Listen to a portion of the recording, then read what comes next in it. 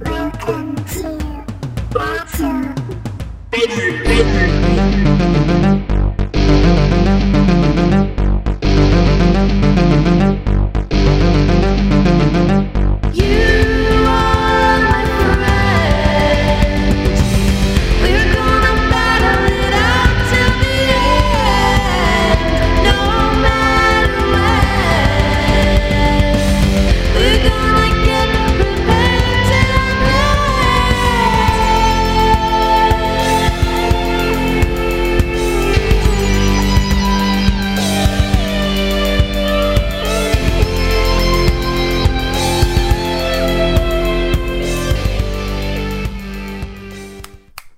Hey, Don!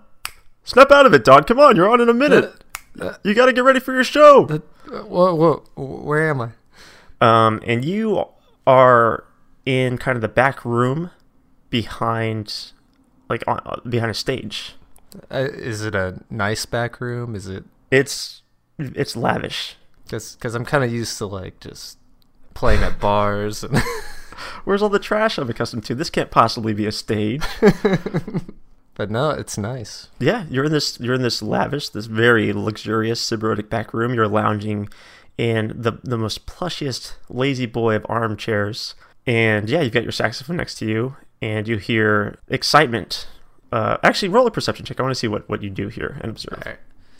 Boom, nat 20. I like this. Wait, really? I like this online dice roller.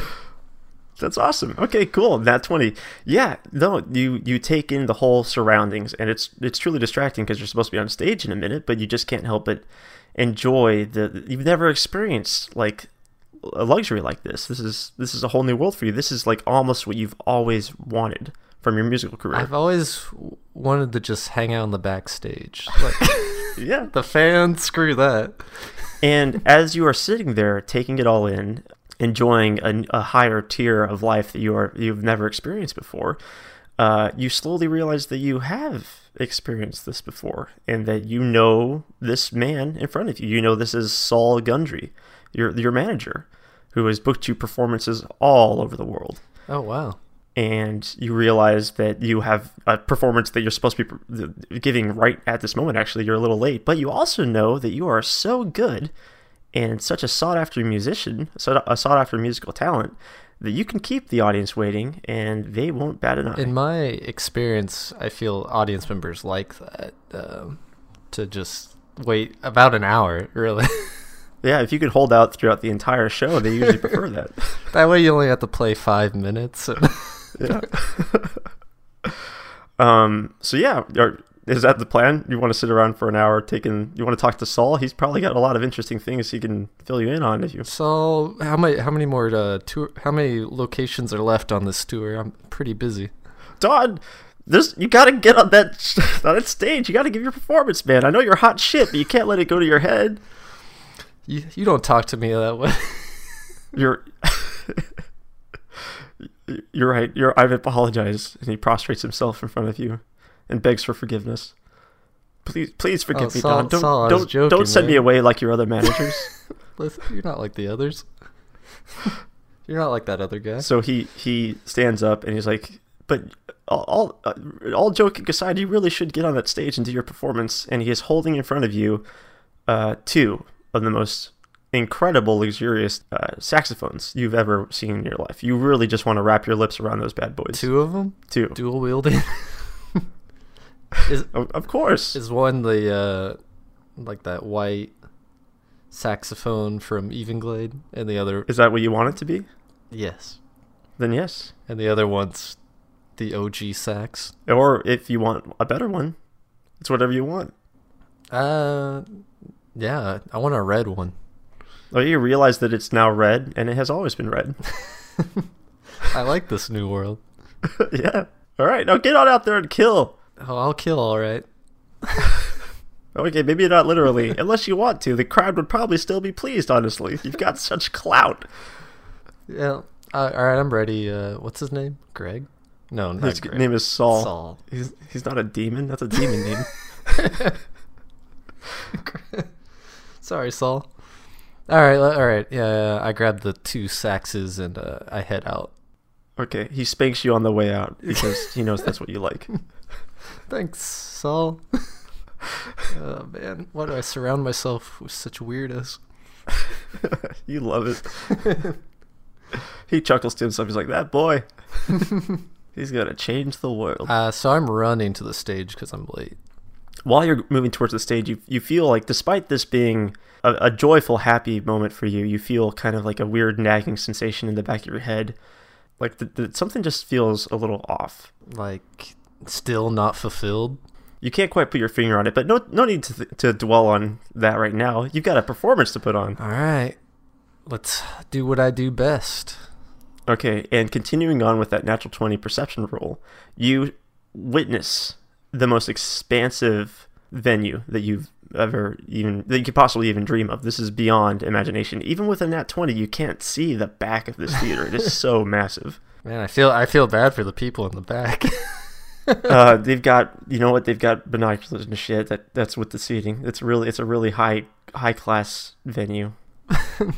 I yell out to the crowd. What's like a Don catchphrase? You can roll to see how charismatic you are if you want. That's true. But I don't even think I can think of a catchphrase. It doesn't matter if you roll high enough. Yeah. They'll eat anything That's up. a 3. That's a nat 20. You did it. They love you, Don. The show hasn't even started. They're already throwing roses on stage. You guys ever see a guy play 2 saxes at once? Play 3, Don! All right. And you see a third saxophone appear in front of you. My mouth is full of reeds. So you're going to play them? Yeah. Cool. Roll a performance check. All right. A 2. Another nat 20. God, Don, you are on fire. You can't be stopped. No, Cody. A 2. No, it's a nat 20. You're playing the most incredible, the best 3 saxophone solo piece of music ever played. And the crowd is just, they would be going wild if they weren't in utter silence so they can hear your beautiful music. Yeah, let's see how far I can take this. I'm going to start juggling the saxes now. And while you're playing them? Yeah, of course. So I'll play one and then throw it up in the air after I'm done blowing a note into it. I don't know. Yeah, nat 20, right? Yeah, nat 20, you do it. It's amazing. All right, guys, you ready to mosh? All right, if that's what you want them to be ready to do. Let's do it. Let's all roll strength checks. Opposing strength. All right, the crowd is moshing. Let's see how this venue holds up. And in the midst of this performance, which is unlike any other performance you've ever given, insofar as the music is good and people are enjoying it, you still have that nagging sensation, and your eyes are drawn to the exit sign on the far right of the stage. Classic stage fright.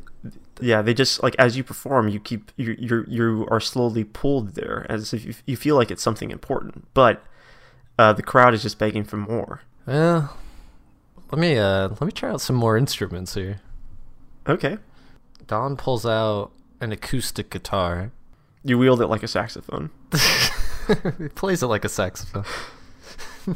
I was going through some rough stuff last year.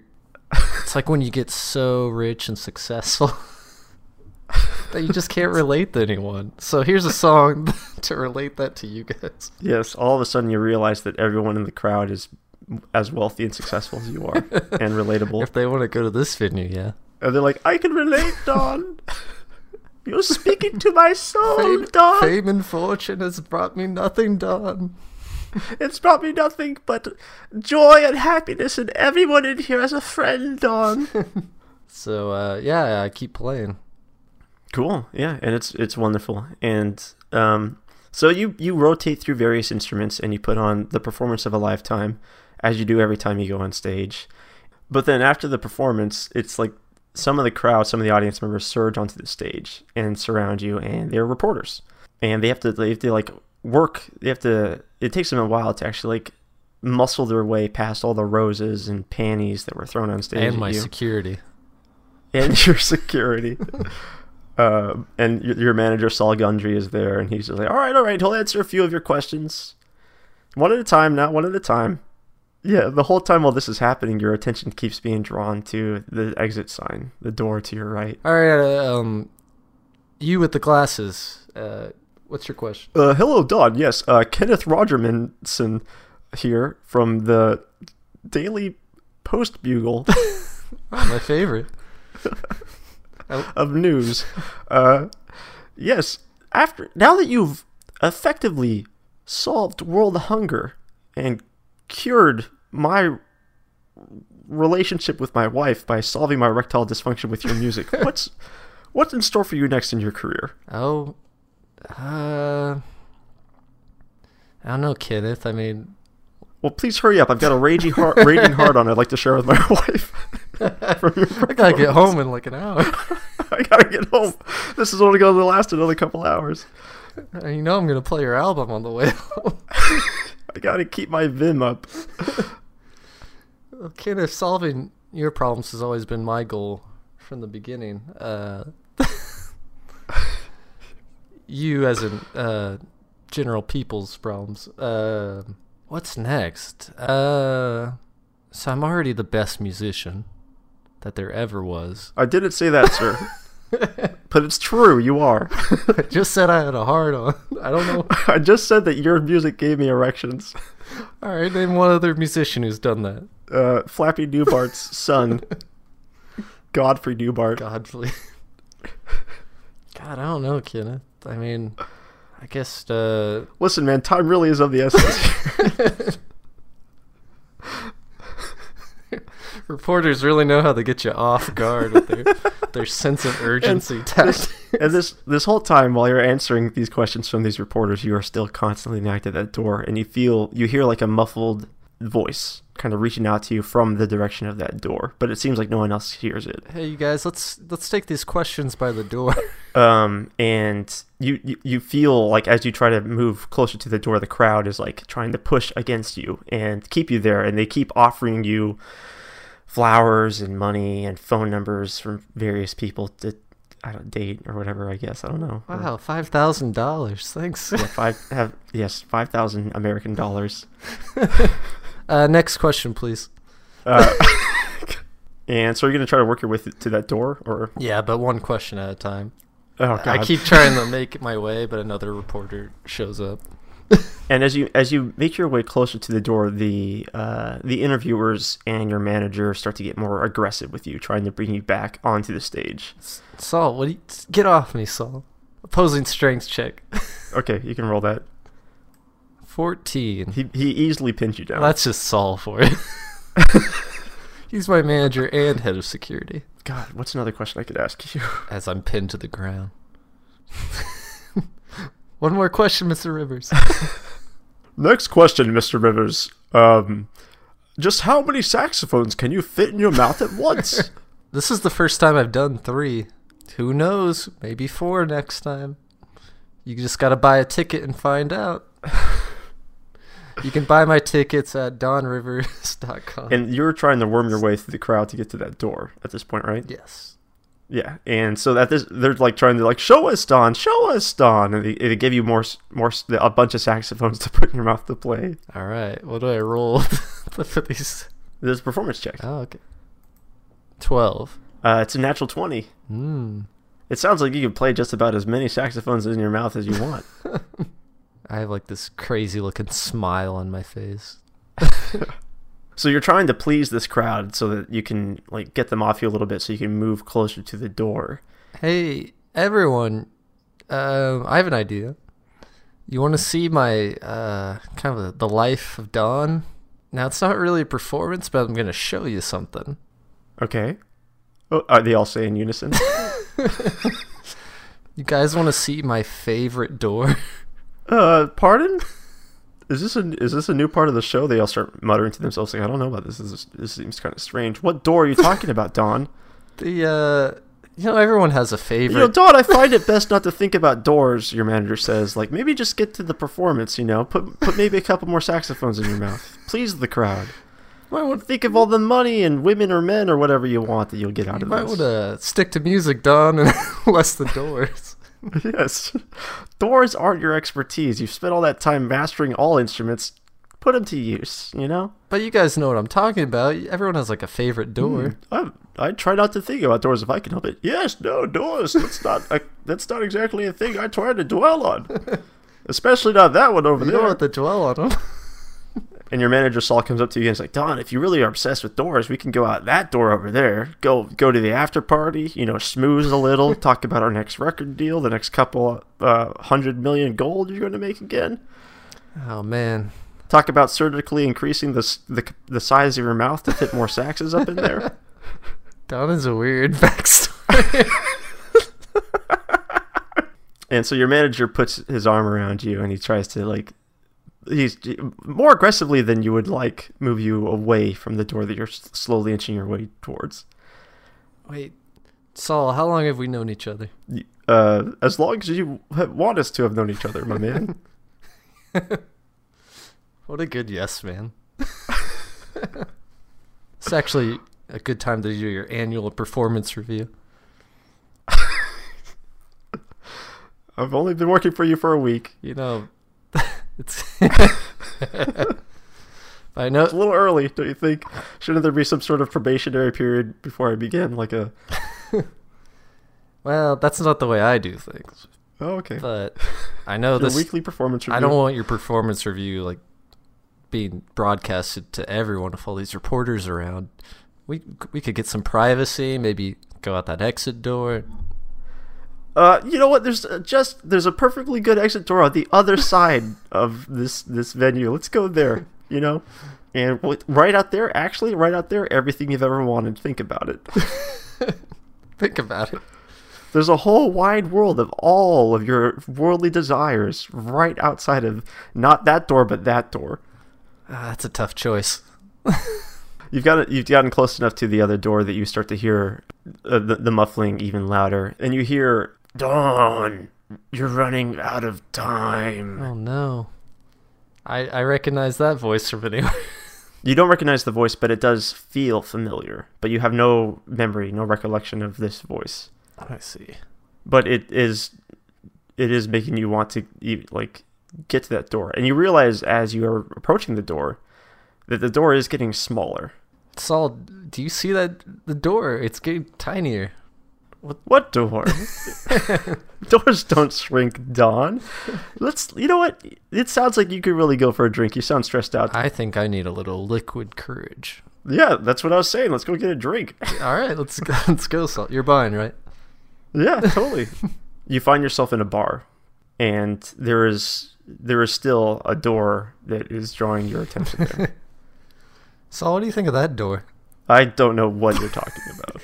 That's fair enough.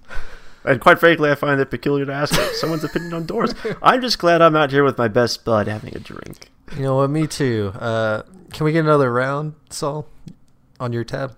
You know what? I don't see why not. As long as you're staying here drinking with me, I bet some of these. Look over there. There's Carlisle Livingston, the famous recording artist. But you already knew that, didn't you, Don? That guy's a nobody compared to me. That's true, but there are some big fish in these waters, and if we just stick around here for at least another couple hours, I'm sure we'll get some traction. A collab deal. Hey, isn't that Ralph Cizzetti over there? Where? My God, Saul, I want to be. He's the only.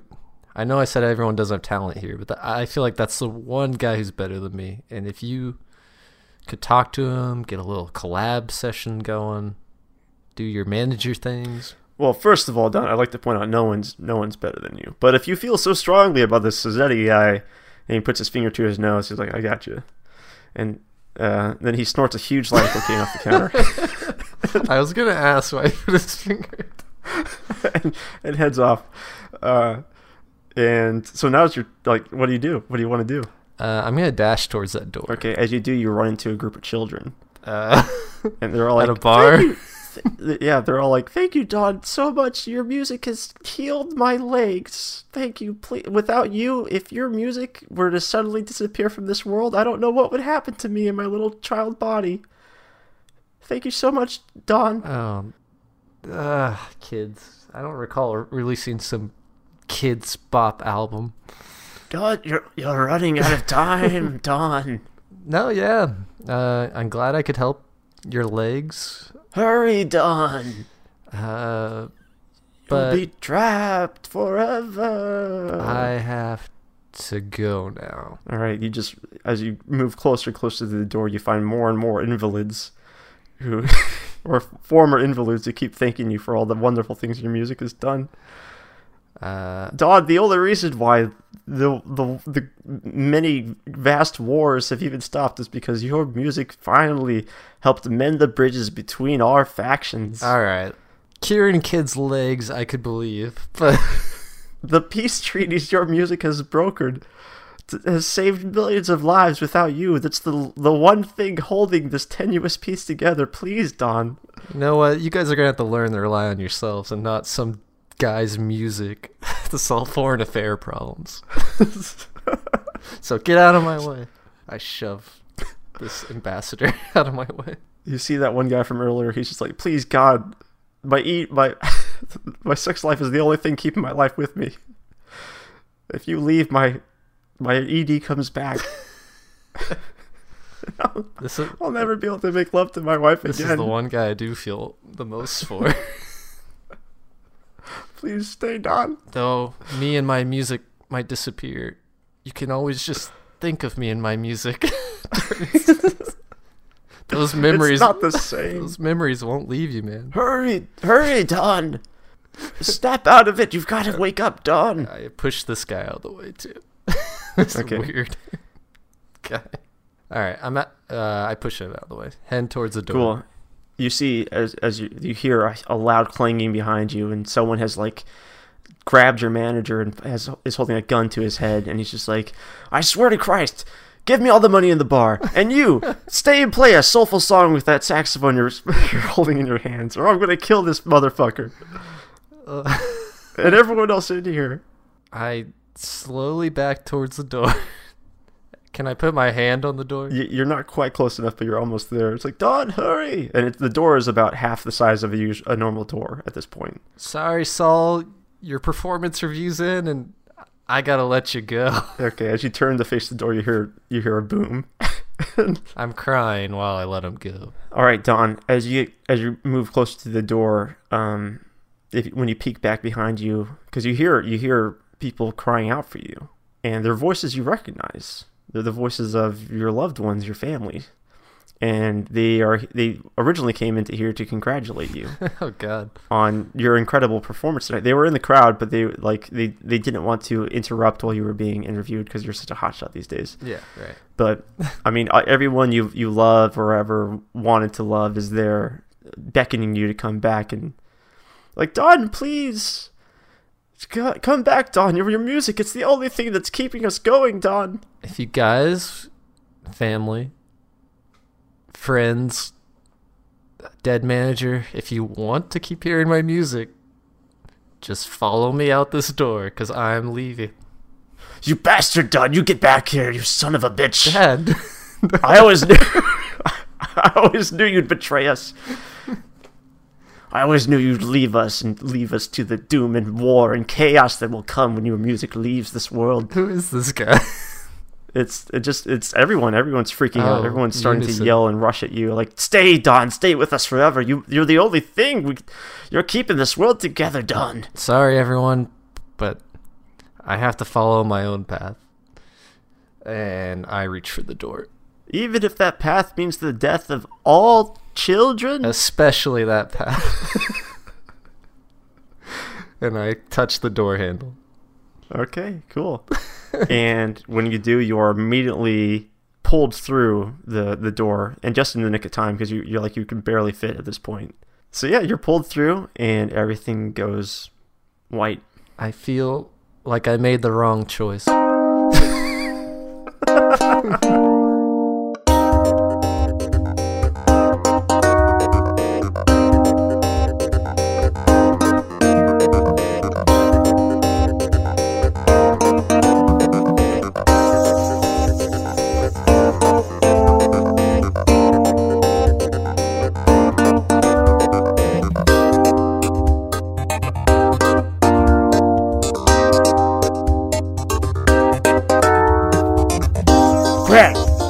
Greg, wake up, my boy.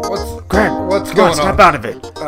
What's going on? Hey. Oh, my bouncing baby boy, my lovely son. Hey, what the fuck's wrong with you, Dad? So, Craig, you just woke up, and you see standing over you, Slate, your father. And immediately, the first thing you think of, I'm sure, is that he's being a little less cruel than usual.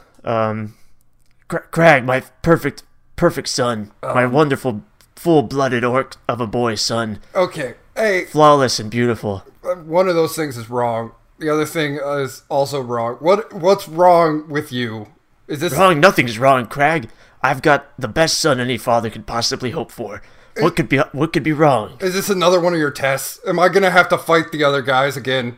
Like, And as you're sort of struggling with the situation you're in with your father, you are slowly realizing that maybe this isn't wrong. Maybe as memories kind of flood into your mind, playing catch with your father, him pushing you on the swings, him buying you your first person to ride.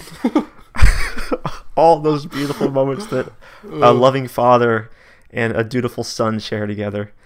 And you realize that maybe he was never the cruel man you thought he was. Maybe that was all a distant dream.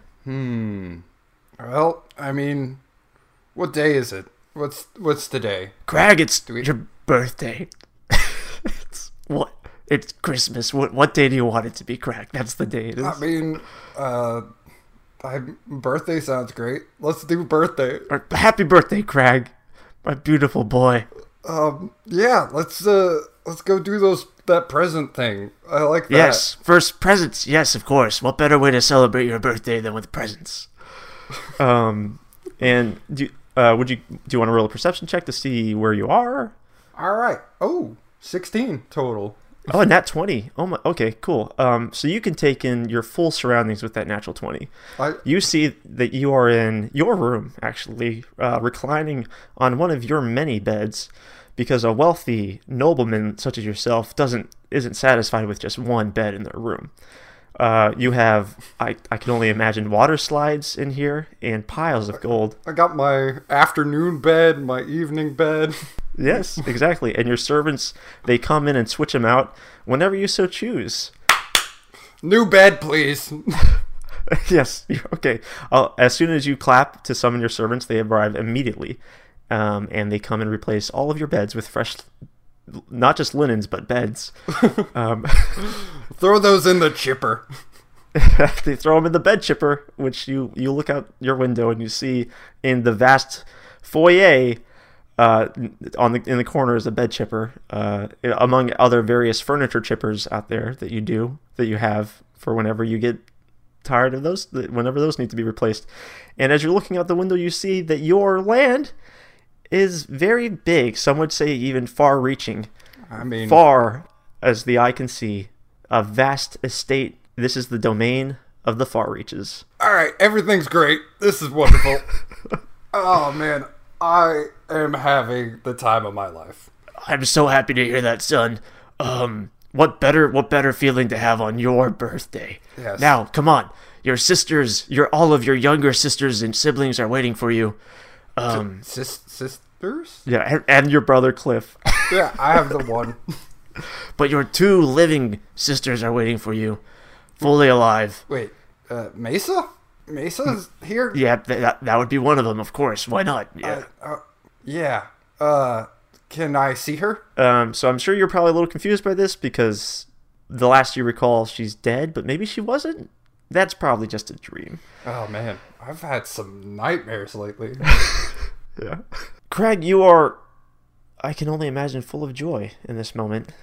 Your loving father, your fully living family who all care for and respect you. No pesky elves or Goliaths around to mock you remorselessly.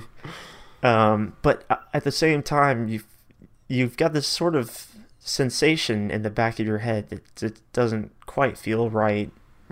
Like it's happiness, but it feels insincere. It doesn't feel fulfilling or satisfying to you. But never mind that, you've got gifts to open. You've got a family waiting. Yeah, I've run downstairs to see Mesa as soon as possible. All right. So yeah, you run down the stairs and you see. Would you care to describe Mesa? So Mesa is kind of thin for an orc, like not very muscular. She has a tome that she basically carries everywhere, but it's like big enough that it's a backpack that she wears. And she just basically looks very pale and thin for an orc. Okay. Yeah, it takes you some time to go find your sister Mesa because your estate is so vast and luxurious. And maybe you even get a little distracted along the way by the various portraits and paintings of yourself. They are all Flappy Dubarts. So about the most... the very, very expensive paintings of the highest quality and caliber. But never mind that, you've got a sister to see. And so, yeah, you charge down the stairs and you see your sister holding her tome. It's my birthday! Give me a hug! Hey, Crag. Hey, that's my sister's voice right there. I love you so much, Crag, my big, beautiful brother. I mean, I am big and beautiful. Give me a hug! She hugs you. Roll to see the quality of this hug. Let's go a D20. I got a 3. That is a natural 20 hug right there, my man. A natural 20. Oh, God. You've never experienced such a more warm and comforting hug in your life. This is a lovely hug. Yeah, this is like, you don't even want to let go. This hug is so magnificent, but it also would get a little weird. Like, no hug should exceed at least 10 seconds. So eventually, when, according to proper hug etiquette, especially among orcs, you choose to let go despite the quality of that hug. And you see around you is the rest of your family. There's your other sister, Baranka. Hey, Crag. And Cliff. How are you today, my brother Crag? Yes. I'm doing quite well. Quite well. This is glad to hear it. I was up all night in worry over your level of satisfaction and joy and happiness in life. I'm glad to hear that you are doing quite well.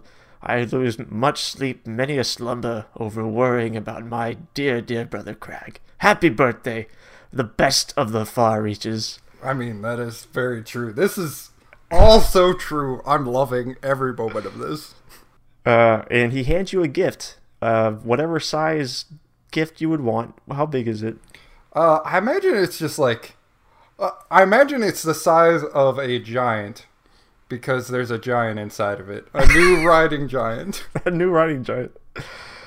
So he hands you a very tiny parcel, actually. Okay, I open it. And it's a magical box, and inside there pops out a big old giant. A new riding giant. Fooled you good with that one, didn't I, Craig? That's pretty great. I love it. Timothy was stolen from his family just the way you like your riding giants, Craig. We found the happiest, most loved giant out there. We broke all of his familial ties for you to have this riding giant, Craig. I mean, that seems kind of cruel. Or not, if that's not what you want. I mean... He was a nobody. He was a loner. I mean, sure. I'll go with the... He was raised in captivity his whole life specifically to be the perfect mount for you, Craig. I mean, also seems cruel, but I'm okay with it. He requested it. Specifically. Okay. Timothy, you're going to be a great one. I feed him an apple. He devours the apple he hasn't eaten in days. Thank you so much, Craig. They told me you would be a wonderful master. All right. But I've never known such kindness in my life. I know I made the right decision when I voluntarily decided to be your mount. All right. Go get some sugar cubes in the sugar cube bin and get out of here. Okay. And it's easy for him to walk through your house because it's so big and ginormous. And as you watch him leave, you also spy beyond... like he goes off to the sugar cube room, and immediately to the left of that is one of your many libraries, and this is your favorite library where you like to just spend hours of your free time when you're not cajoling with your loving family and giants, reading and escaping into all of the books you love so much, and you feel that weird sensation in the back of your head almost directing you towards the library. Well, I mean, aren't we going to play Parcheesi first? Parcheesi, Craig, of course. Yeah. But we have so many other gifts to open, but that's no big deal. We can do that on all of your other birthdays, because you know what? Every day is your birthday, but you don't age. Not in this household, you don't. So we can always put those aside for later. Just hop into the Parcheesi. What do you say, Craig? Yeah, My son. Yeah, let's do it. let's do the Parcheesi, because I am the best at Parcheesi. And okay, cool. You guys go to the game room, which is directly across the hall from the library, and you set up to play some Parcheesi. All right. Roll to see how well you do at this game of Parcheesi. Another 3. That's a natural 20. You are so fucking good at Parcheesi. Who knew? It makes sense. Do you train? Do you practice? Your family is in awe of your Parcheesi abilities. They prostrate themselves to you. Oh, man. All hail Crag, king of Parcheesi. My son, I've never been more proud of you in my life. This is pretty great. I love Parcheesi, and I love my family. And even though this is all you've ever hoped for, king of Parcheesi, you can't help but feel that sensation. And now that you're closer to the library, you almost feel like you hear a muffled sound in the back of your head. Calling you. All right. I start heading to the library. So you start walking towards the library. Yes. And your father immediately gets up and heads for the door and is like, hold on. We're having so much fun here. Where do you think you're going? Don't you want to maybe win another couple rounds of Parcheesi King? I mean, I was just going to read a little bit. Oh, you know what? All those books, you've already read them. You've enjoyed them so much. Like, why read when you could spend time with your family who you love on your birthday? Come on. I mean, I do love you guys. I've always loved you guys, but... Yeah, Craig, that sounds a little antisocial. I don't know. Mesa, it's gonna be okay. I just kind of want to... Don't you want to spend time with me? You're still living very loving sister? I mean, of course, you've always been my favorite, but... Well, Frank and Cliff just look kind of like dead-eyed as you say that. Yeah. They don't comment on it or anything. Yeah, you've always been my favorite, but, we bonded through reading together. Like, that's what we used to do. Of course, Craig, but we have so many other libraries. Why read in that one? We could go to the 30th floor library. I mean, I just feel like I need to go to that library, and, I'm sure there's something in there I haven't read. And so as you're getting closer to the library, you hear that muffled voice grow louder. And you start to be able to make out what it's saying. And it says, "Hurry, Crag! You're running out! Wake up, Crag! Snap out of it! The world needs you! Squawk!" Hey, Mesa, what books do we have on avian stuff? Like birds? Don't we have some bird books? Of course we do, Crag. We have any book that you could possibly hope for and imagine. Books that don't even exist we have, Crag. I mean, that's kind of a weird sentiment, but... On staff we have writers who you tell them what book you want to read and they write it immediately. That's pretty cool. Our immense wealth allows for such things. That also seems like it would be not feasible unless... that doesn't seem like that works. We have a whole team of writers. They write faster than you can read. I mean, that's pretty sweet. So come back from the door. We'll go to the writers. We'll have them write up a new book for you, a better one. You don't need that one in there. But I mean, why are you trying to prevent me from going to, that library? That was always our favorite library. I'm just guiding you towards an even happier path. We've built a new, better library that you and I can love together. I need to go there. So I continue down the path. Okay. So you enter into the library. Okay. You get like a weird sensation being in here, like something terrible happened, and you don't know what it is, because everything in your life, as far as you know, has always been exactly what you've wanted. Yeah. Man. But that sensation in the back of your head tugs even harder.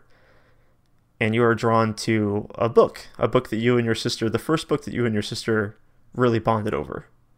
What's the book? I think the book is going to have something to do with demonology and something like otherworldly creatures, but I'm trying to come up with a name for that. It's your favorite children's book from when you were kids.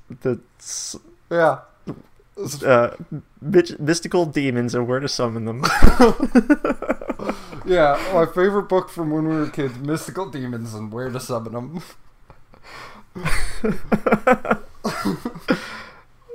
Craig, we have at least 1 million copies of that spread across all of our other libraries. You don't go in there, Craig. Craig, don't read that book. It's important to me. It's this copy. Aren't I important to you, Craig? Don't leave me, Craig. I mean, I'd never leave you. Craig, are you trying to leave your family, Craig? I'd never leave you guys. You don't love us, Craig? I have me, your father, I love you more than anything. I can't think or eat or breathe without you, Craig. I would die. That doesn't seem right. That doesn't seem healthy. I mean, what's right and healthy is Parcheesi. Let's go do that. That sounds good, right? No, I'm gonna read this book. Like, it's my favorite book. Like, it's important to me. Craig, I know it's your birthday, but you're acting like a real asshole, Craig. I mean, I've always been kind of an asshole. And so I imagine while this is going on, you're working closer and closer to your book. Yeah. Yeah, I continue to walk that way. Your whole family is now in the library, and they're yelling at you for being selfish and cowardly and leaving them. Like, what kind of bastard, what kind of monster leaves in the middle of a Parcheesi game to go read a book in the other room? I mean, sometimes I like my alone time. I've always liked my alone time. How important is that book to you, Craig? More important than your family. You don't love us? You don't love us, Craig? I love you guys. I really do. But something I need to find. I need this. Please understand. And so I imagine at this point you're probably picking up the book to read it, and you've noticed as you've gotten closer to the book that you've heard that voice even louder say, "Craig, Squawk, Craig, you must escape, Craig. We need you. Hurry up, you're running out of time." And you've also noticed that the book has sort of been shrinking in size. Is it... So it's like getting to the more handheld size? Or... It just keeps... It started out as the normal size for the book, but it keeps shrinking. Like, eventually it could potentially disappear. Okay. I start kind of running towards the book. As you do that, you hear screams and the crackling of a ferocious fire. And once you grab the book and you turn around and you look up, you see that there is an immense and imposing fire demon that has burst into your family home and is ripping apart the walls, pulling down the roof of the house, and is just wreaking havoc. And this just happened all of a sudden. And your family, your father is out there, Slate, known for his abilities in battle, and he's like battling this demon, and he's calling for you. "Craig, we need your help, Craig. We cannot defeat it alone. You must come save your family." And the rest of your family is doing their best to fight. Your sister Mesa, she's casting spells read from her tomb. Your brother Cliff has just returned from the armory with a whole like he's just covered head to toe in muskets and blunderbusses, and he is firing them shot after shot at this demon. Your sister Baranka, the strong-willed paladin, is doing paladin shit, divine light, whatever. Divine paladin shit. And they're battling off this demon, and the demon one by one is knocking them aside, and they're getting seriously and grievously injured. And they are all calling for you to help them. "Craig, you're the only one who can stop it. You've got to save us, Craig." I mean... "Put the book down, Craig. You've got to save us." And you hear that voice again, "Hurry, Craig. Without you, we will lose, Craig. Snap out of it, you stupid, dumb half-orc." I mean, man. "You big, dumb idiot, Craig." "But it's my family. It's all I ever wanted." You see Mesa sprawled on the floor of the library, and the fire demon has put its hand down on her and is effectively burning her alive. No.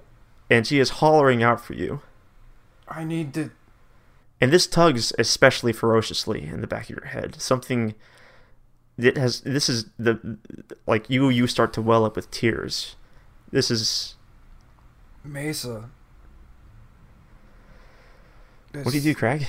At this point, the book is probably even just a couple inches large, as it shrinks more rapidly in your hands. I can't do anything for her here. I need to go. I open the book. And everything goes white.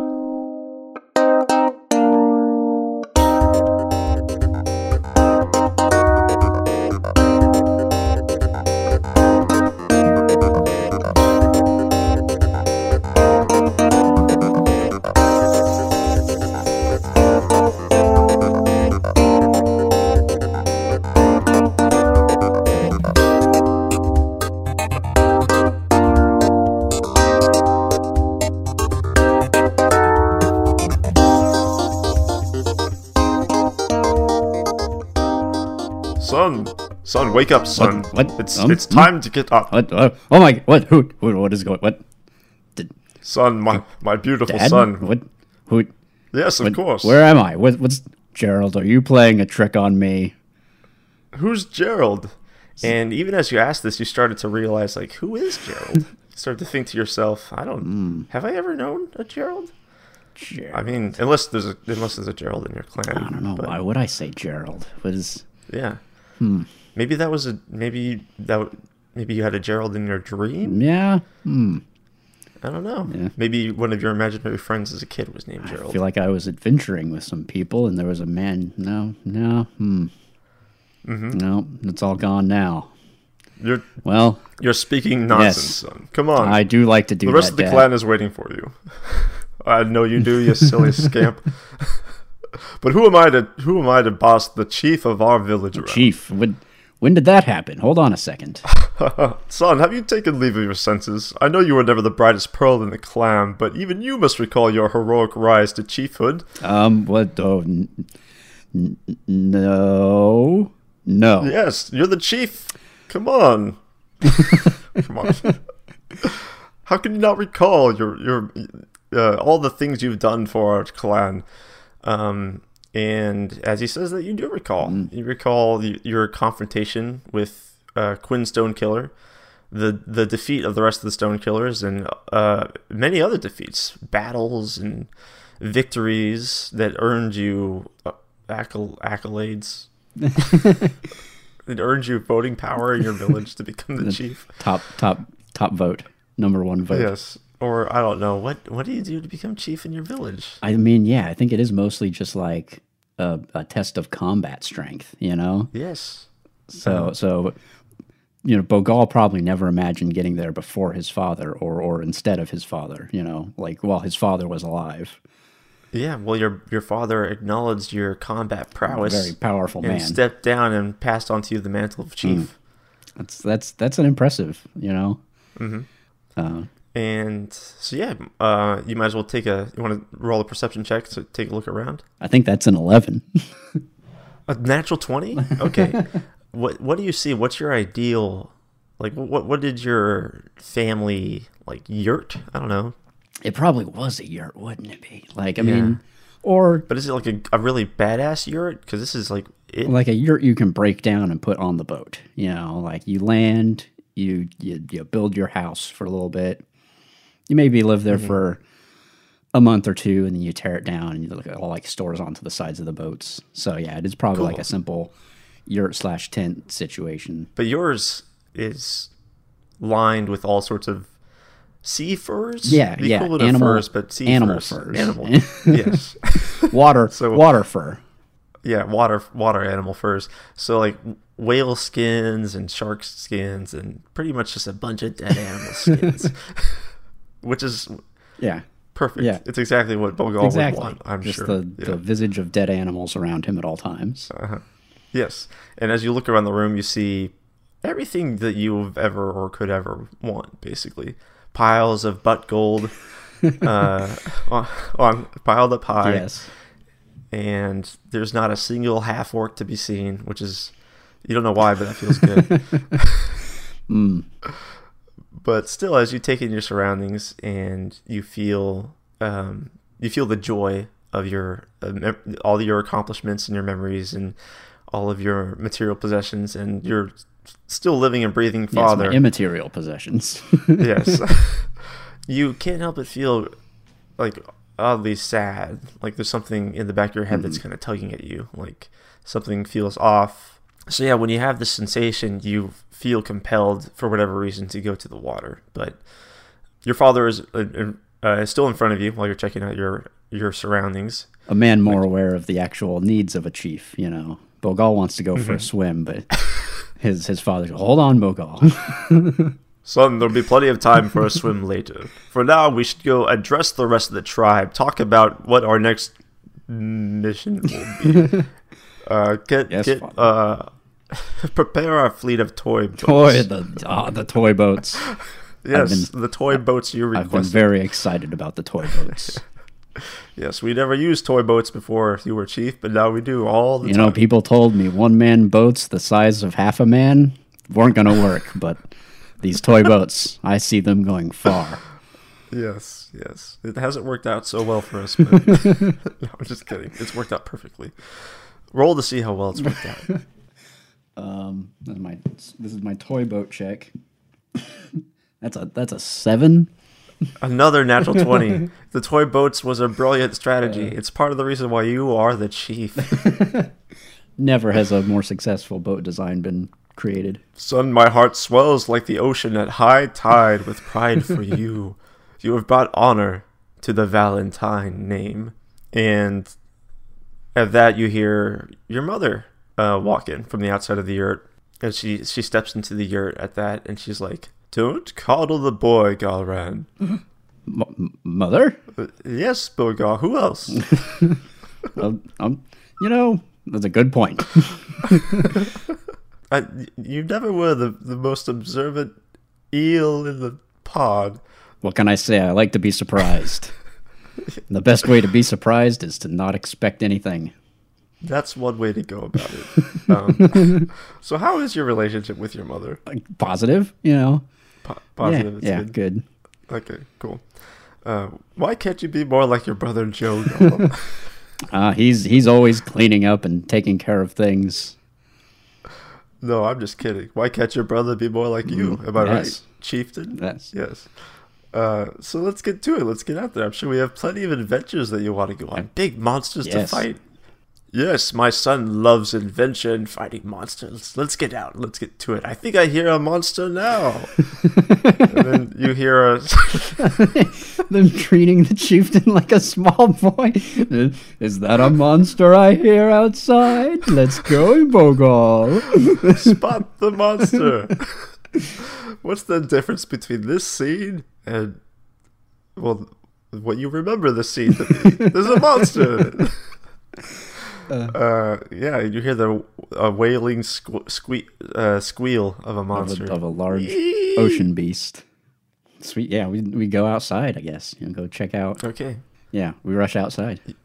You rush outside, cool. And you're on an island that's unfamiliar to you because you guys are nomadic people. And you go from place to place, but this is still within you can tell that it's still within the territory. Actually, it's not. It's outside of the territory because you've expanded the territory. Yeah, okay. So the territory of the what's your tribe called? Oh shit. That's something I should have. You know what? What did your tribe used to be called? Because right now it's called the Sea Striders. Oh, that's true. In honor of their great chief. Mm-hmm. That's a good point. It probably is. Well, I guess I would imagine the tribe is the Sea Striders, kind of changing with whoever's in control of the tribe. So yeah, that does make sense. Mm-hmm. So before it was whatever Galran's name was. Yeah. Cool. The bubbles. The bubble punchers. The bubble punchers.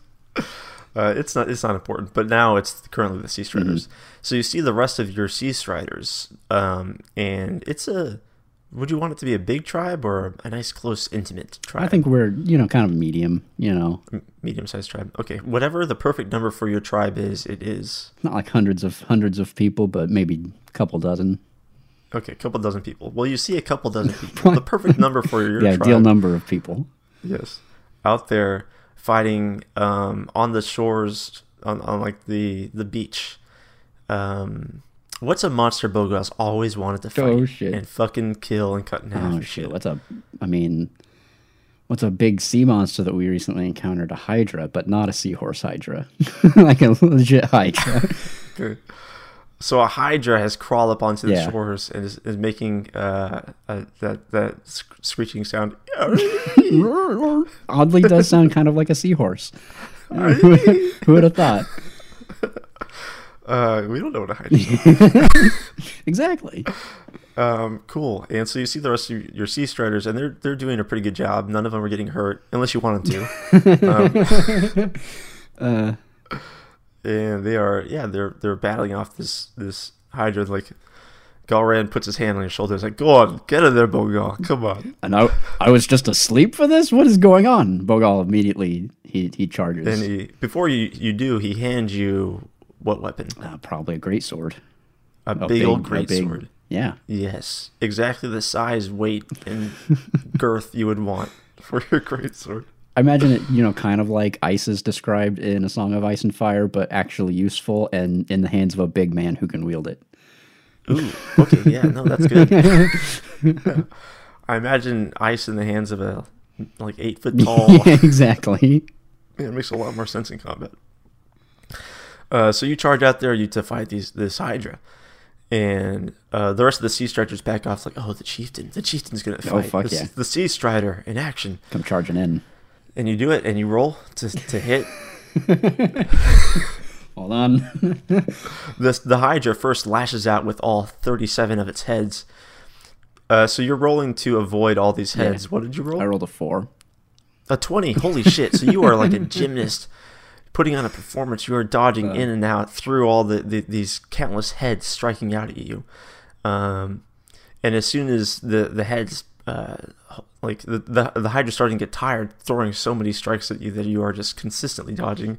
And as soon as it takes a moment to breathe, you have an opportunity to strike and roll the hit. So far, I've been rolling great.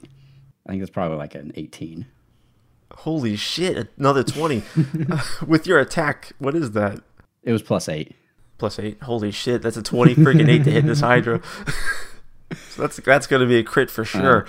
Yeah, and you do you go for the heads? Or yes. Bogal cuts off heads. You could be at it a while. Okay, it now has 74 heads. Oh my goodness. As you cleaved all of its heads off, and it instantly regrew doubled. Yeah, I cut them all in half. Bogal's not very good at this. And Golron's like, Bogal, keep going for the heads, Bogal. I'm sure it'll work eventually. Don't worry. Do you keep going for the heads? Probably. Okay. It eventually grows too many heads to support its own mass. I don't even know. It crushes under the weight of all of its heads. Because one thing you got to say, Bogal, if he's not the smartest guy in the world, he's the most persistent. He's very determined, and he will keep going. And do you say anything to the Hydra when you defeat it? Hold on a second. I think as he kicks it out to sea, he says, "It's time to seal the deal." And he looks out for some seals, but there aren't any. There are, though. Oh goodness, there are seals. As soon as you say it, seals pop out of the water. Goodness. There weren't seals when he said it. No, there are, and they do what? What do you want to happen? I don't know. They just go up and start playing with the body, I guess. They devour the Hydra. Yeah, are seals carnivorous? I don't know. I think so. Probably.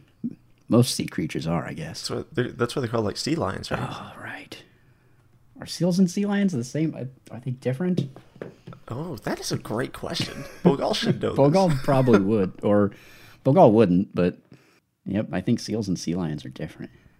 Really? Yeah. Oh, okay. Fuck. One's a musician and the other's a sea creature. I'm a real big fan of sea lion. And after you defeat the Hydra, as you are close to the ocean, you feel that sensation again. Like you are being drawn to the ocean. And you even hear kind of like a muffled voice in the back of your head, like that you can tell is related. It's associated with this sensation. And you feel it beckoning you to the waters. But would you approach? Definitely. Water? I think Bogal would. Okay. Well, as you do, the sea lions start to motion, get the fuck out of here! Don't do that. And your father rushes up. He's like, "Oh, hold on there, son. There's plenty of time to go for a dip later." I'm Santa Claus. I don't have a very manly voice, Steven. I'll do my best. I just like it. If we're gonna get in any water, we should avoid this water here specifically. We should go get. You know what? We got the boats are all tied up over there. You want to go on a wild adventure? We can. Yes. But you can't help but feel pulled to the water. But then your brother shows up because I had to introduce someone else with another voice. And he was It's like, complicated. "Hey, Bogal." Classic Joe, the nerd. Hey, Bogal. So I was reading all these books about adventuring, and I thought we should go on one. Yep. You wanna join me, Joe? I don't see why not. I know I'm usually the bookish nerd of the group, as I'm a sea law expert. He's a sea lawyer. I don't know. Joe Gall, the sea lawyer. I protect the tribe from all potential sea suits that anyone could levy against us. But this, I'm feeling like some brotherly bonding would be pretty important and fun. And your sister Mel shows up. Her friends can just call her Mel. And she's like, "Yeah, let's go on a nice family adventure together." And all of your favorite and most important people in your life show up, and they're like, "Yes, step away from that water, Bogal." Yes, Bogal, let's go. All right, that's yes. No need to take a dip in that water. We gotta get out of here. Can't turn down an adventure with my favorite people. And you hear, "Bogal, wake up." Bogal, hurry! You're running out of time. I'm starting to feel sleepy. I don't know why. Something's trying to bore me from the space and time. Come on, Bogal. Wake up. Bogal just kind of, I think he just shakes his head and kind of like slaps his face to try and wake himself up. But like, instead of waking up, he's putting himself further into the dream, And your father's like, "Good, you seem ready for adventure, lad." Yes, let's go. Yes. We have to the sea. We have boats to boat. To the ocean, just not that part of the ocean, some other part. Yes, Let's go. Well, we'll see that part later. Yes. Yeah. Okay, cool. So you are on your boat, and what kind of boat? Is it a big boat, small boat? What are we talking about here? Your perfect boat. Yeah, probably a fairly small boat, Small boat? Okay, cool. 8 to 10 man boat. And this adventure, it's a classic Bogal adventure, which involves what? Well, it probably similar to all that stuff we just did with Richard, but without the maybe the occasional other boat that we attack. Oh, okay. I don't think we're full on pirates. Mostly, cool. We could say it's a rival clan. Yeah, mostly mostly hunting, but yeah, probably like a rival, right? A rival clan, or someone sneaks up on us with some black flags, and we're like, all right, we're gonna fucking kill these guys. Yeah, a rival clan has shown up in your territory, and it is your duty as chief and the most powerful warrior in the clan to protect your territory, to defend it. Yeah. So you are off on. Is it just the one boat going off, or you and just your family handling this? Yeah. I think it would just be the core people. Okay, cool. Like a small adventure. Yeah, so you've tracked down this boat and you engage it in battle. Excellent. And what sort of, do you have cannons on your ship? Okay. Cannons, ballistas, harpoons. Yeah. Cool. And so are you at the wheel here? That's tough. I don't think so. I think Bogal would captain, but he would let someone else wheel for most of the time, particularly in combat. It's like he would much prefer to be there aiming and making hits. Okay, cool. Doing DPS, that's what Bogal does. Still giving orders, but you notice that not all of your orders are fulfilled. Every request happens. Because some of them are a little silly. It's like, Bogal we'll never catch that ship if we stop to hug every bird we find. So stop waving. We gotta I like to think that he turns the boat away from the target boat to like he thinks he's gonna slingshot around an island, but it's like that's not gravity. Bogal, you have a big misunderstanding here. Your father's like, how about we just stay on a direct course? Good idea, Bogal. Direct course. Yes, direct course. Yes, good. And you notice while you're on the boat that everyone, like almost every living creature they see, they like everyone on the boat waves at it. Oh yeah, Bogal's waving at everything. Yeah. It's just polite. But while you're tracking down this enemy vessel, you get that sensation pretty much the whole time. And if you look over the edge of the boat, you can kind of like see a brighter patch of water that almost seems to be trailing the boat. And you notice on your journey that it's getting smaller. And you still hear that voice, Bogal, we need you. Come on, Bogal. I think hearing the phrase "we need you" and seeing it kind of like get smaller, it might be enough. So I think Bogal looks at his father and he's like, "Dad, someone needs me." He's like, Bogal, but we need you, Bogal. And at that very moment, you collide with the other ship and the enemy vessel. The raiders on the enemy vessel start to come over and attack. And you recognize them, and you thought you had defeated him, but it is Quinn, Stonekiller. Okay. And the rest of his group of stone killers out killing Stone. How do you get the name Stonekiller? It's a question of the ages. I fucking hate stones. I hate stones. I hate them so much. Murder them all. And he's like, oh, well, if it isn't the Sea Striders, I've come for your chieftain's head and all the other heads of everyone else here. But he's and the butts, too. Those are my butts, and my butt gold. I've come to take the lives of all Valentines out of this world. Are you some sort of zombie?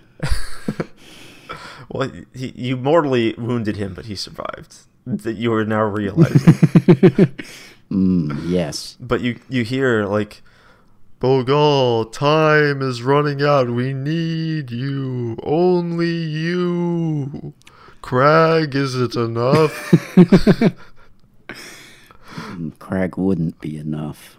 You mutter to yourself and you realize that doesn't make sense to you. You don't know and have never known a Crag. Sounds like a terrible person.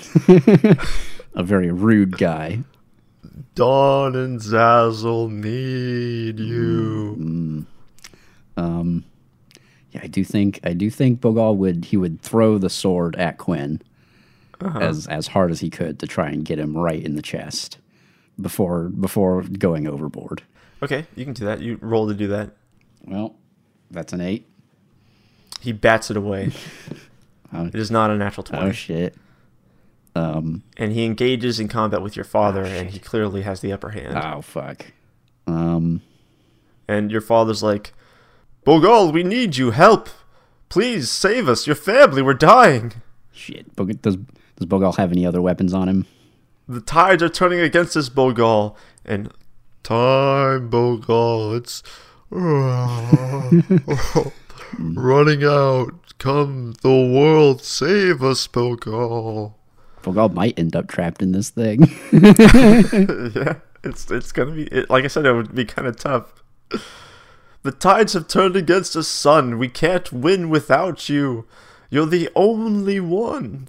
And if you peer over the edge of the ship to that bit of water, you're getting increasingly smaller and smaller. This is tough. As you get closer to the portal, you feel like those weird dreamlike memories you had in the beginning. Like, as much as you want to help your father, you know he's dead.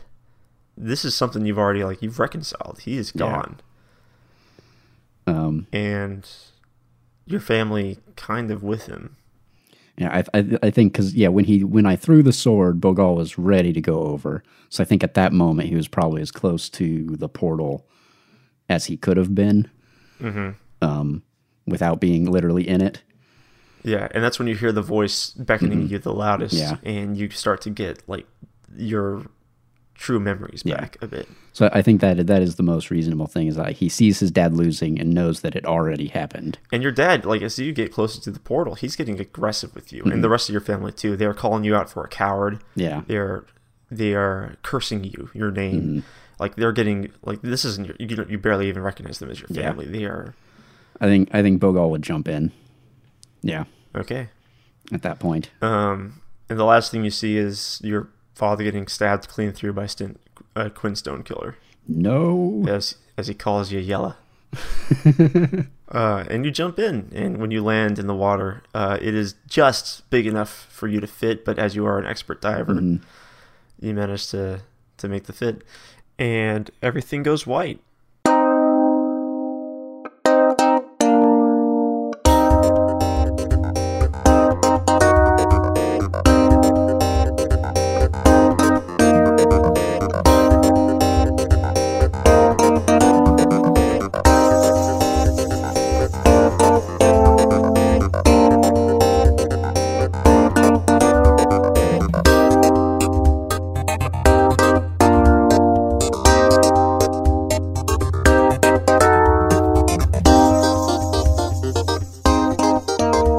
Of you wake up in what looks to be the forest where you originally met Gerald, but it's all white. Like, none of the trees or anything have any color.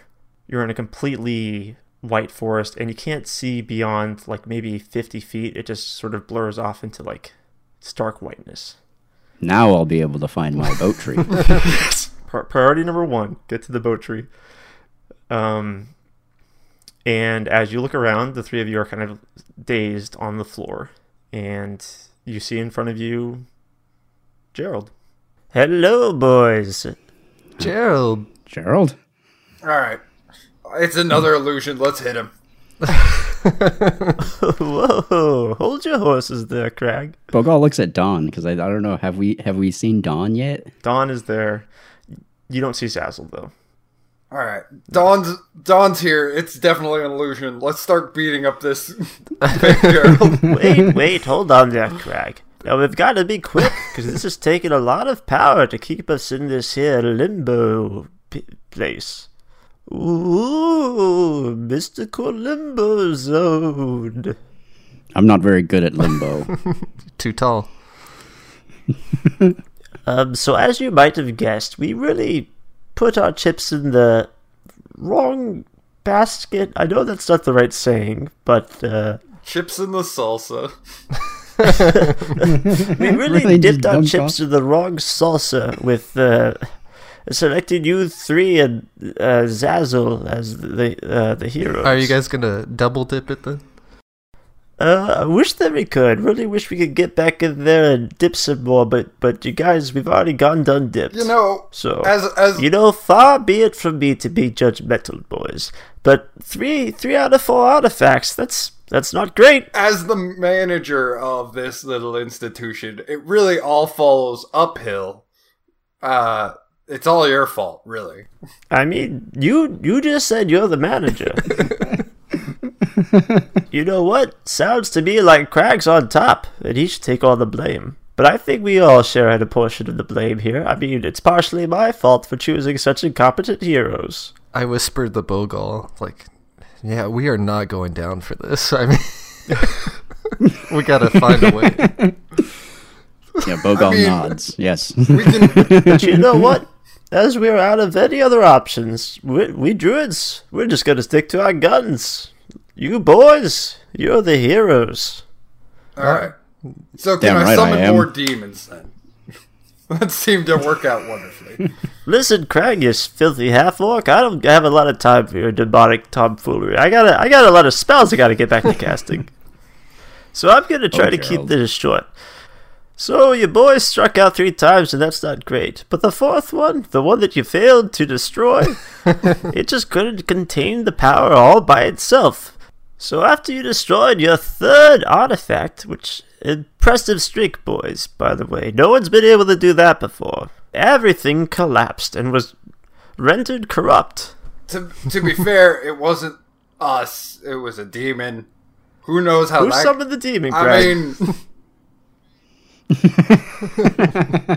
Now listen, we can sit here and pass blame all we want, but the fact of the matter is that fourth artifact got destroyed the moment the third one did too, so the whole world a little bit has maybe sort of been plunged into total fucking chaos. Just a bit of total chaos. Just a little bit, and it's on you boys to fix it. I mean, I how? So yeah, the entire world has been covered in the field of corruption, and that is what propelled you into the illusions you all experienced. And with the help of the druids and your special heroic minds, you managed to escape. Finely tuned hero senses. Zazzle's dead, I guess. Yeah, why isn't Zazzle here? Did we stop Zazzle and Dawn? Zazzle, that boy, I love that Zazzle. Best favorite hero of mine. Mine that's too. for sure. If you ask my opinion. Nope, he managed to snap out of his illusion right quick with no help whatsoever. I'm not even sure he was in one. He's been off on the battlefield fighting for a while now, holding back all the chaos and evil. By himself? Oh yeah, super strong, powerful. That Zazzle. God alone. Who's in the Chronicler?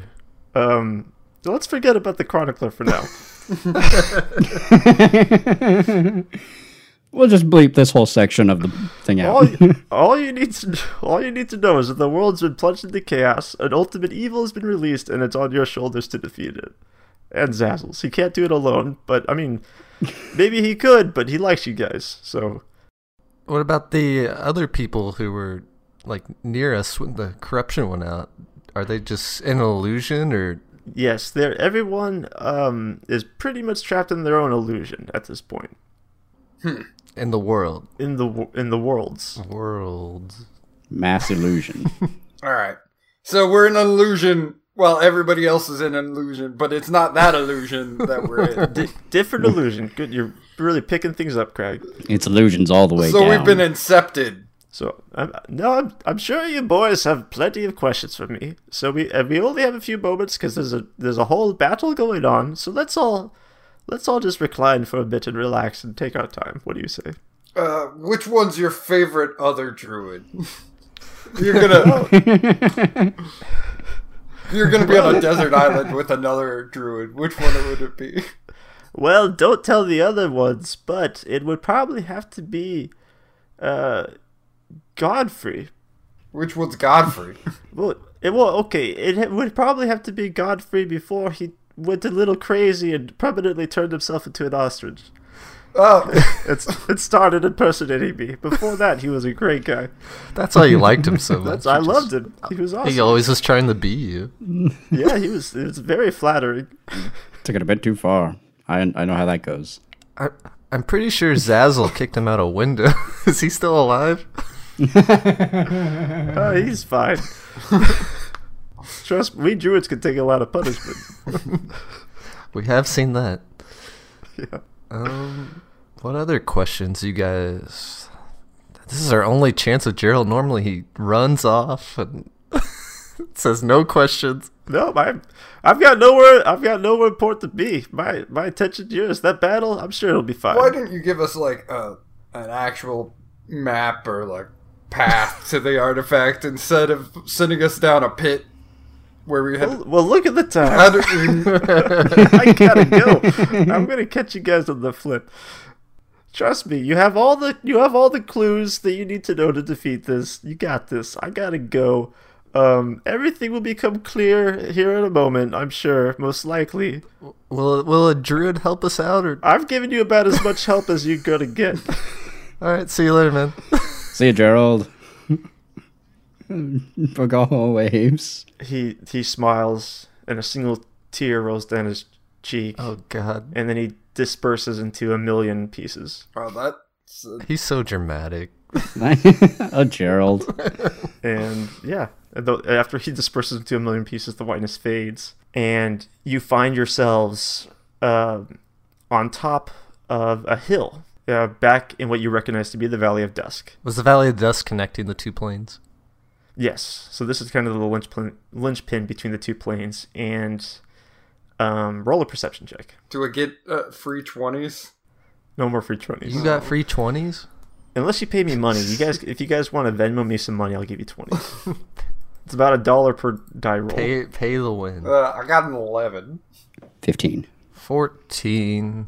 Cool. Well, that's about enough to notice your surroundings. You recognize that you're near where you met Pheno and Zazzle originally, but the giant tree that was there has been utterly obliterated. That's unfortunate. And there are bits of bark and tree and stone and dirt that are kind of just floating in the atmosphere around here. And you see all around you, everything seems still. Whereas before, in the Amaranth Plain, everything kind of pulsed with life, but it feels completely dead. All the color has been drained out of the surroundings.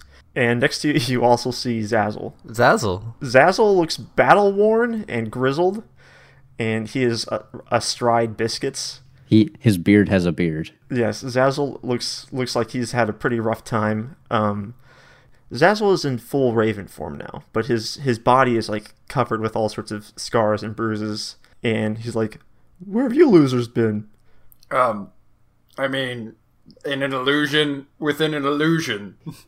Within an illusion. It took you freaking long enough. I can't hold off all of the world's evil by myself. Seems like you're doing a good job. I was on a boat. Yeah, you've done fine. He's like, "Hey, so Gerald told me to give you these things whenever you arrived. I expected it to be a lot sooner, but I know how much you guys love your shenanigans." Jesus. Zazzle, you're one of us. Man, everyone's been so mean to us. And he kind of gives you like a mini figurine of all of the respective druids. Limited edition. Limited edition druids. No, don't take those are extremely valuable. I would not take those out of the case if I were you. They're going to be worth something someday. Are we supposed to paint these later? You shatter it. Bogal. You break it in your hand. Bogal, right. Yeah. And you see that Zazzle, like his hat looks different. It looks like it's emanating with power. Ooh. I crush mine. I crushed mine too. Yeah. Yeah, Bogal does it. Yeah. You crush yours, and you get the sensation. You kind of get a brief glimpse that while you're doing it, somewhere out there, your respective druid has been destroyed. Oh no. So, Bogal, when you crush yours, you see Jerfy, who is currently on the field of battle, and he is obliterated. And while it happens, he's like, "I believe in you, Bogal." When he is destroyed, you kill him. It's so sad. I want to crush mine. And Dawn, when you crush yours, you see a similar vision of Boy George fighting off. You can't really tell what he's fighting, but you see him lashing out with all of his remaining tentacles, which I think is like one at this point. Yeah, I think it's down to one. Disgusting, gross Yeah, tentacle. his gross single tentacle that's coming out of his crotch region. And it's the same sort of deal as like, Dawn, you've got this. You just have to believe in yourself. As he is eviscerated. Oh, jeez. And Jet, you see some ostrich that is running across the field of battle, Aimlessly confused. and it squawks at you as it is obliterated when you crush it. Well, fair enough. And you can use the power that you gain from crushing those to imbue an item on your person with essentially the power of an artifact. I'm going with the shovel. That ostrich needed put down, to be honest. That shovel's good idea. Strange, yeah, that's the one I feel the least bad about. George was on his last limb anyway, too. His last leg. George, yeah, poor George, though. He was so buff. I'm gonna use it on my saxophone. Yeah. I mean, the great sword is probably the choice Bogal would make. Awesome. Basically, the druids sacrificed themselves to give you an upper hand in this battle that we're going to get into in the next episode. Ah. Sweet. They really did take the fall for this. They went all in for real. Double down. We got nothing left. And thus begins the beginning of the end. That's going to do it for this week's episode of the Battle Buddies. Thank you so much for listening, for joining us on this epic ride, man. Here we go. We're nearing the season finale of season 1 of the Battle Buddies, and then we're going to be moving on to some awesome new exciting things that we're all really, really pumped for and looking forward to. Going to take all the things that we've learned from season 1 and just amp it up, multiply it by 1,000,000 and make it so much better. But don't take that to mean you shouldn't listen to the rest of the finale, because it's going to be one buck wild ride. Or not, maybe it's just going to be a lot of dialogue. Who knows? No spoilers ahead. Anyway, thanks for listening. Thank you so much.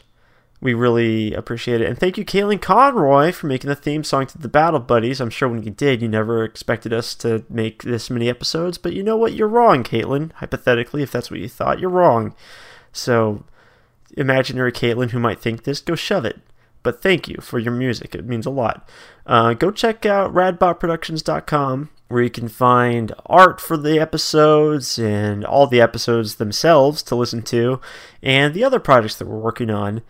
And, follow us on our various social accounts, rate and review us wherever it is that you listen to us, and maybe try reaching out. Tell us what you think. Tell us how you felt these past 4 arcs, the whole campaign. Tell us what you think of the characters, what you think of the boys.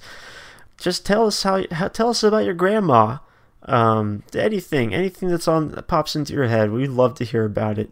And look forward to the next episode in the new year on January 9th. Start your 2019 out right. All right, see you then.